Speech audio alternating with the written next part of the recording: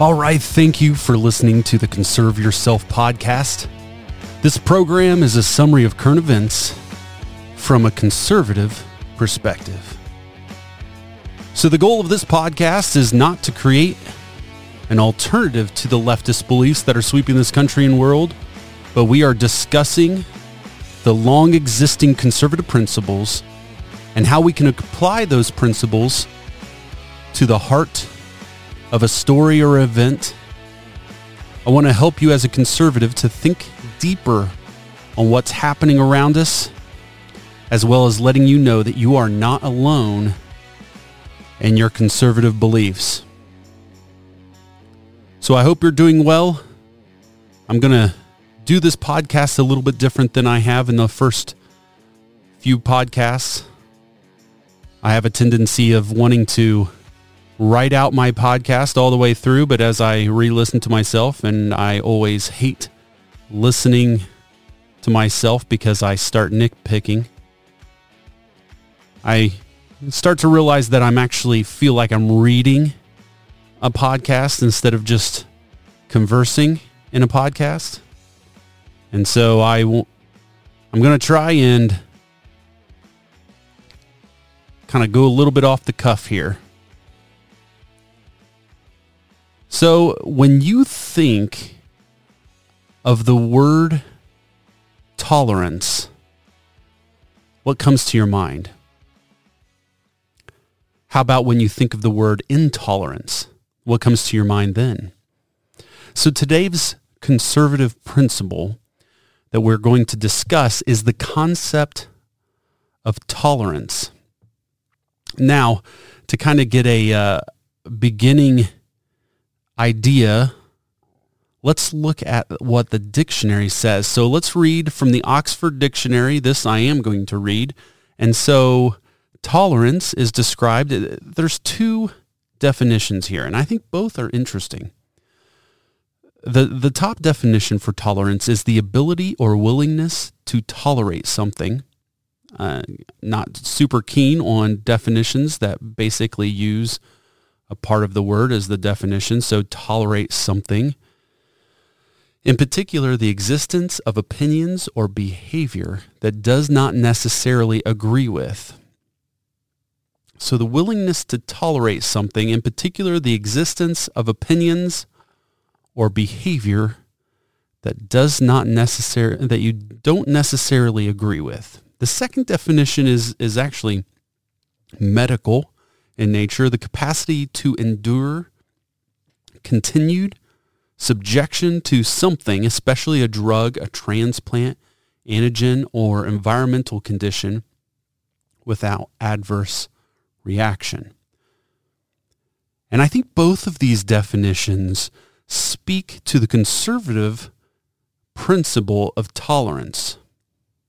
Now, let's quickly go over the definition of intolerance, because the definition of intolerance from the dictionary does not actually use tolerant as part of the definition, which I guess is a bonus. So the definition of intolerance is the unwillingness to accept views, beliefs, or behavior that differ from one's own.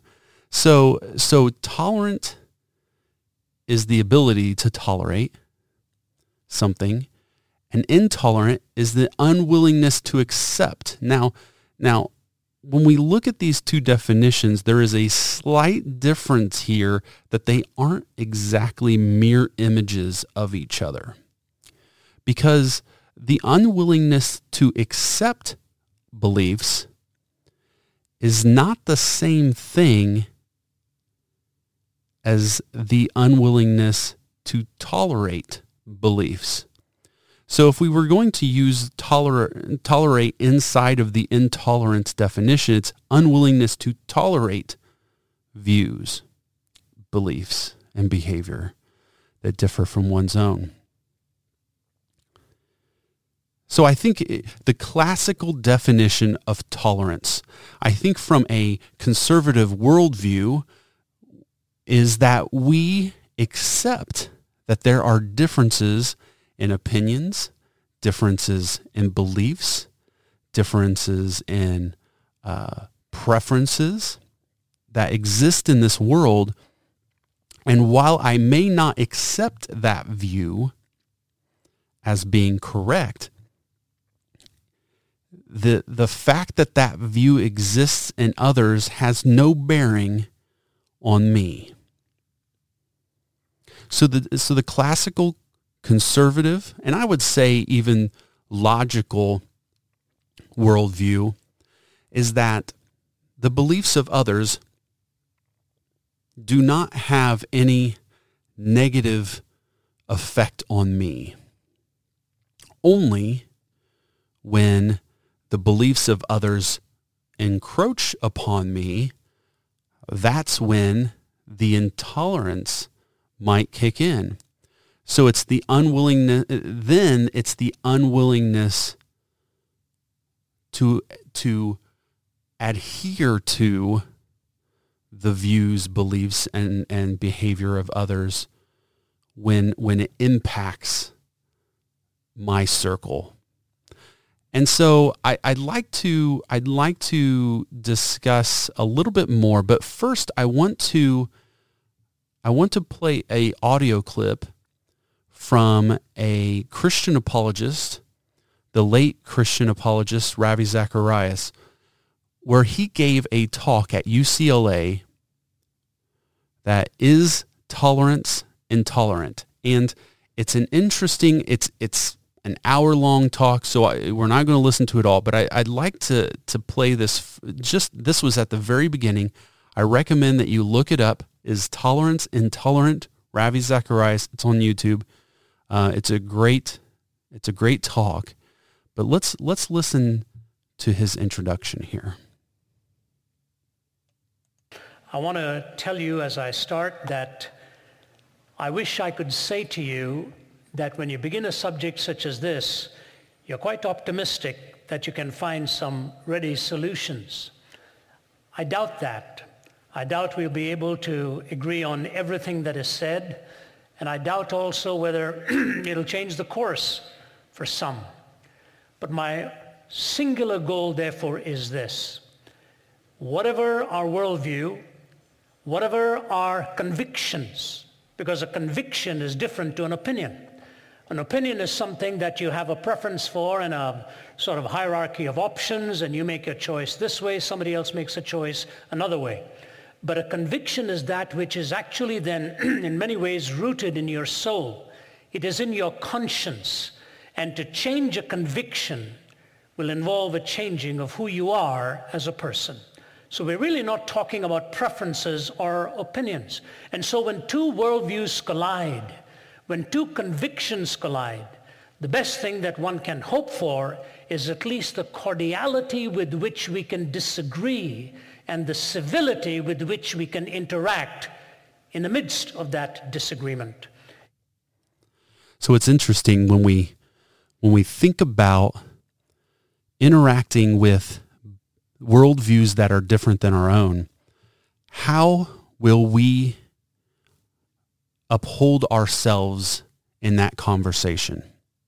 So the conservative worldview, the definition of tolerance is that in which we accept that there are differing views around us,